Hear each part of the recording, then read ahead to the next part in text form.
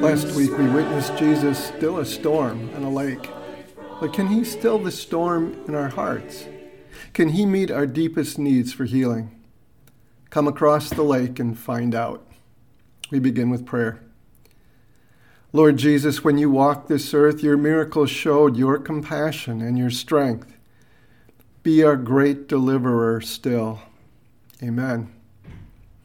On our journey to the cross, we take a side trip in this podcast into Gentile, that is non-Jewish territory, reminding us that Jesus came to be Savior of all. How do we know it's Gentile territory? The pigs. They were unclean animals according to the Old Testament ceremonial law. While you and I may like the taste of bacon, it wouldn't have been on the menu in Jewish territory. Mark calls this area the region of the Gerasenes, and later he calls it the Decapolis. It was just east of the Sea of Galilee. We begin at chapter 5, verse 1.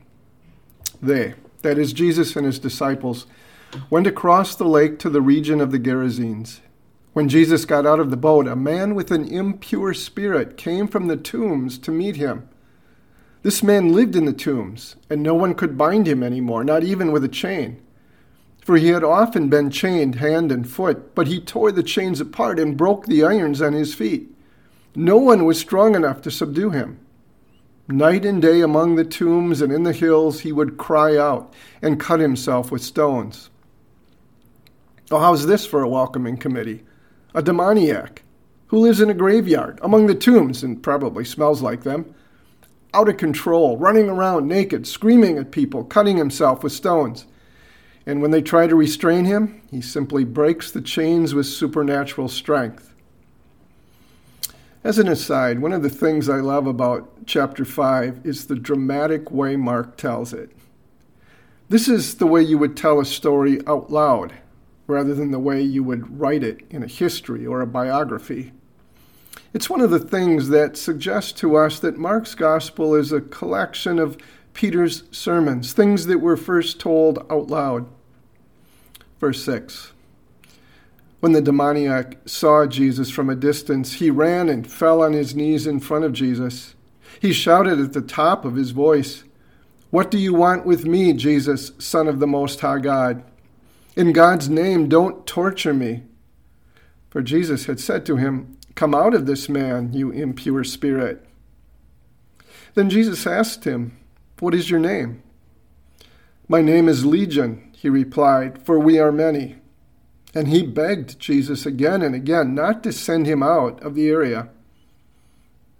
He falls on his knees, acknowledging Jesus is the real strong man who has come to bind up Satan. A Roman legion was 6,000 men, so Jesus was dealing with many demons. "Don't torture me," they say, which is kind of ironic, since that is exactly what the demons are doing to this poor guy. When someone is possessed by a demon, instead of being controlled by their own will, they're controlled by the will of the demon. It's a horrible thing. Some have wondered, why do we hear of so many cases of demon possession in the Bible, but not so many today? Well, I wonder if the devil and his evil forces were giving it their best shot to stop God's plan. After all, as we see here, they knew who Jesus was and what he had come to do. And then there's this, that Satan is doing just fine today, operating in less obvious ways. That also might have something to do with it. Many people today don't think the devil is real. Others think he's harmless. So why wouldn't the devil just go with that?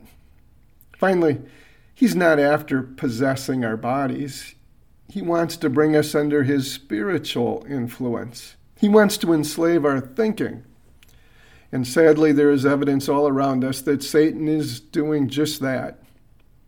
Just as we see the sad results of Satan's lordship in this tortured man, so we see it in the broken and troubled lives of so many today.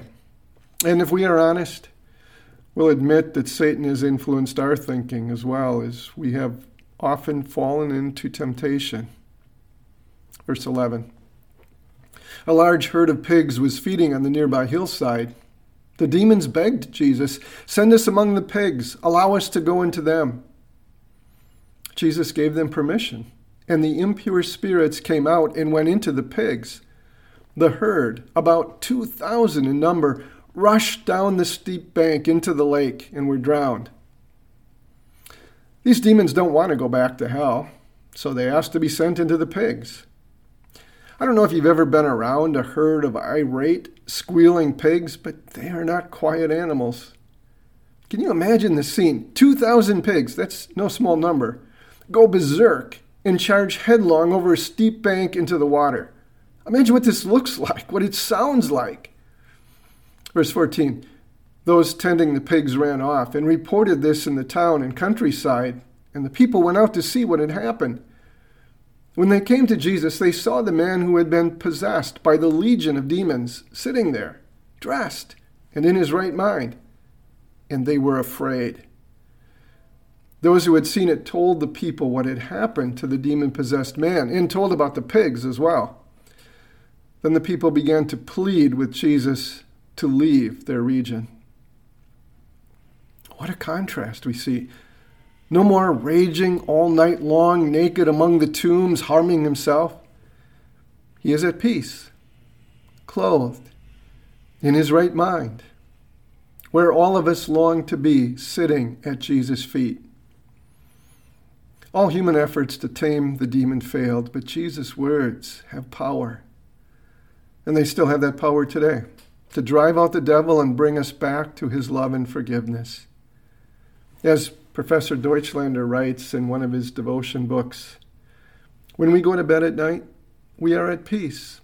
The devil cannot claim us, for Jesus is there. When we wake up, it is not to torture and torment.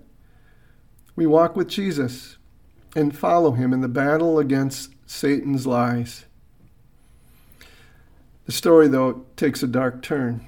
The townspeople are afraid, and not in a positive way, as in they were in awe of Jesus' power. No. Afraid in the sense they just want him to go away. Instead of sitting down at Jesus' feet, they asked Jesus to leave. Verse 18. As Jesus was getting into the boat, the man who had been demon-possessed begged to go with him.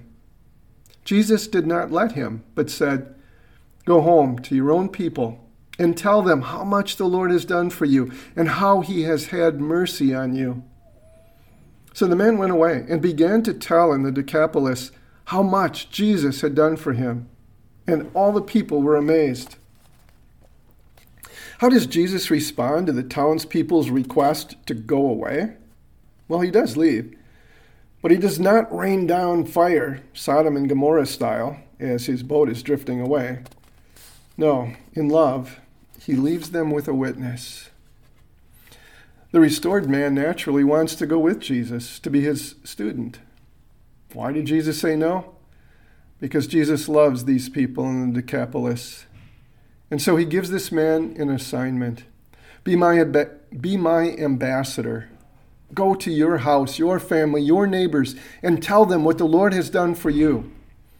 Tell them of my love and compassion. And the man does, gladly and willingly, so that the next time when Jesus returns to this area, many come to hear him teach.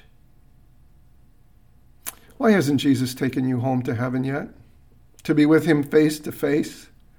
Well, someday he will. But right now, he has an assignment for you. Go, he says. Tell your children, your grandchildren, your friends, your co-workers, how much the Lord has done for you. Verse 21. When Jesus had again crossed over by boat to the other side of the lake, a large crowd gathered around him while he was by the lake. Then one of the synagogue leaders named Jairus came, and when he saw Jesus, he fell at his feet. He pleaded earnestly with him, "My little daughter is dying. Please come and put your hands on her so that she will be healed and live." So Jesus went with him. In the large crowd that greets Jesus is a prominent citizen, a leader in the synagogue. He likely has the financial resources to bring in whatever doctors were necessary to help his little girl, but they, it seems, could not help. And so at the moment, he is not a wealthy, influential man. He is just a daddy who loves his little girl, and she is dying. And so he pleads, Jesus, put your hands on her. And Jesus, who is always ready to help us, goes with him. Now, I'm sure Jairus is in a hurry, but, verse 24, a large crowd followed and pressed around Jesus. And a woman was there who had been subject to bleeding for 12 years. She had suffered a great deal under the care of many doctors and had spent all she had. Yet instead of getting better, she grew worse. When she heard about Jesus, she came up behind him in the crowd and touched his cloak, because she thought, if I just touch his clothes, I will be healed. Immediately, her bleeding stopped, and she felt in her body that she was freed from her suffering. This poor woman had been hemorrhaging for 12 years. She had spent all her money on doctors and only gotten worse. Perhaps she was embarrassed, for the bleeding would have made her, according to the ceremonial law, unclean. And so perhaps she was shunned by friends. She is sick, she's poor, and she is probably lonely. She didn't want Jesus to notice her, but thought if I just touch him, I might be healed. And she was. Verse 30, at once Jesus realized that power had gone out from him. He turned around in the crowd and asked, who touched my clothes? You see the people crowding against you, his disciples answered, and yet you ask, who touched me? But Jesus kept looking around to see who had done it. Then the woman, knowing what had happened to her, came and fell at his feet, trembling with fear, and told him the whole truth. He said to her, daughter, your faith has healed you. Go in peace and be freed from your suffering. Jesus was being touched from all sides, but he knew this woman's touch was a plea for help. A better translation of verse 32 would be, Jesus looked around to see her who had done this. He had more to offer her than just the healing. She came forward, trembling. Was Jesus going to scold her for not obeying the ceremonial law and touching him when she was unclean? No. He says to her, this poor, shunned woman, daughter, God's precious child, go in peace. Now, Jairus is probably very happy for this woman who had just got healed from this terrible affliction. But he's probably also thinking, okay, she's healed, let's go. We don't have time to talk. Honestly, I don't know how Jairus reacted, but I know how we often react when we have to wait for a prayer to be answered. Verse 35. While Jesus was still speaking, some people came from the house of Jairus, the synagogue leader. Your daughter is dead. They said, why bother the teacher anymore?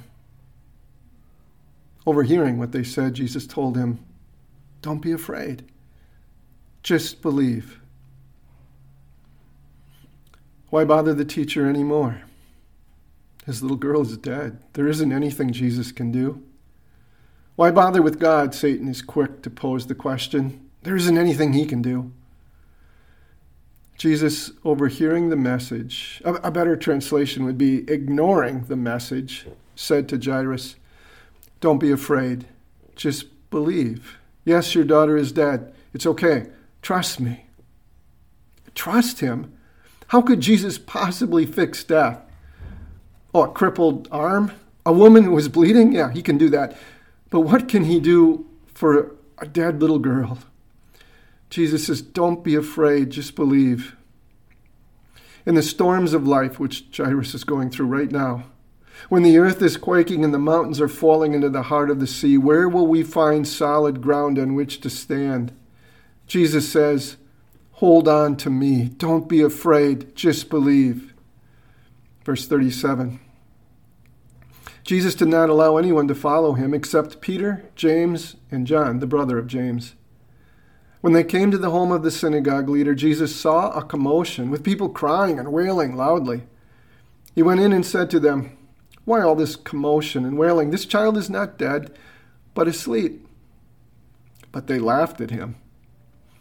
After he put them all out, Jesus took the child's father and mother and the disciples who were with him and went in where the little child was. He took her by the hand and said to her, "Talitha koum," which means, "Little girl, I say to you, get up." Immediately the girl stood up and began to walk around. She was 12 years old. At this, the parents were completely astonished. He gave strict orders not to tell anyone about this and told them to give her something to eat. The translation doesn't do justice to the reaction of the little girl's parents. They were beyond happiness. Can you imagine? Imagine how they felt. Well, no, you probably can't. But someday you will. For the day comes for all of us when the pain cuts our hearts like a knife. Maybe it's a son or daughter. Maybe it's a mom or a dad, a spouse, a very dear friend. And as we look into the casket, realizing they're not there anymore, as we're longing to hold them again, to hear their laugh, Jesus says to us, "Don't be afraid. Just believe." And he points you to his cross where he closed his eyes in death so that one day we can open our eyes in eternal life. For the wages of our sin is death, but Jesus took our sins in himself and died our death. And in doing so, he broke sins and therefore death's power over us. When we die, believing in Jesus, our souls go to be with Jesus, and our bodies sleep until one day he will say to us, "Son, daughter, I say to you, get up." And on that day, when we are together again with our loved ones who died in the faith, we will be beyond happiness. You see, God the Father saw the brokenness of our world, the reality of our sins, and instead of turning away in disgust and anger, he sent his Son to take our hideous sins into himself on that ugly cross, and then 3 days later to rise again. And because he lives, we also will live. Next week, growing opposition. The grace of our Lord Jesus Christ and the love of God and the fellowship of the Holy Spirit be with you all.